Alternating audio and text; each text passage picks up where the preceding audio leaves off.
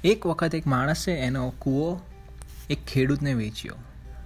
બીજે દિવસ જ્યારે ખેડૂત એ કૂવામાંથી પાણી લેવા માટે ગયો ત્યારે એ માણસે એને ના પાડી કે મેં તને કૂવો વેચ્યો છે, એનું પાણી નથી વેચ્યું, એટલે તું કૂવામાંથી પાણી નહીં કાઢી શકે. ખેડૂત બિચારો ઉદાસ થઈ ગયો અને અકબર રાજાના દરબારમાં પહોંચી ગયો. એને અકબર રાજાને આખી ઘટનાનું જાણ કર્યું અને કહ્યું કે મારી સાથે ન્યાય કરો. અકબરે બિરબલને બોલાવ્યો અને કહ્યું કે બિરબલ, આનો ઉકેલ તમે જ આપો. બિરબલે પેલા માણસને કહ્યું, તું કેમ એને કૂવાનું પાણી વાપરવા નથી દેતો? તે એનો કૂવો તો વેચી દીધો છે.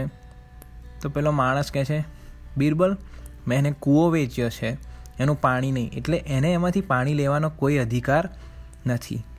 બિરબલે હસીને કહ્યું, સારી વાત છે, તે એને કૂવો વેચી દીધો છે અને તું કહું છું પાણી તારું છે. હવે તારી પાસે બે રસ્તા છે. યા તો તું એ કૂવામાં જે તારું પાણી છે એનું ભાડું આપે ખેડૂતને, અથવા એમાંથી બધું તારું પાણી કાઢી લે અને તારી સાથે લઈ જા. એ માણસ તરત બિરબલના પગે પડી ગયો કે ભૂલ થઈ ગઈ, માફ કરો, હું એને પાણી લેવા દઈશ એમાંથી.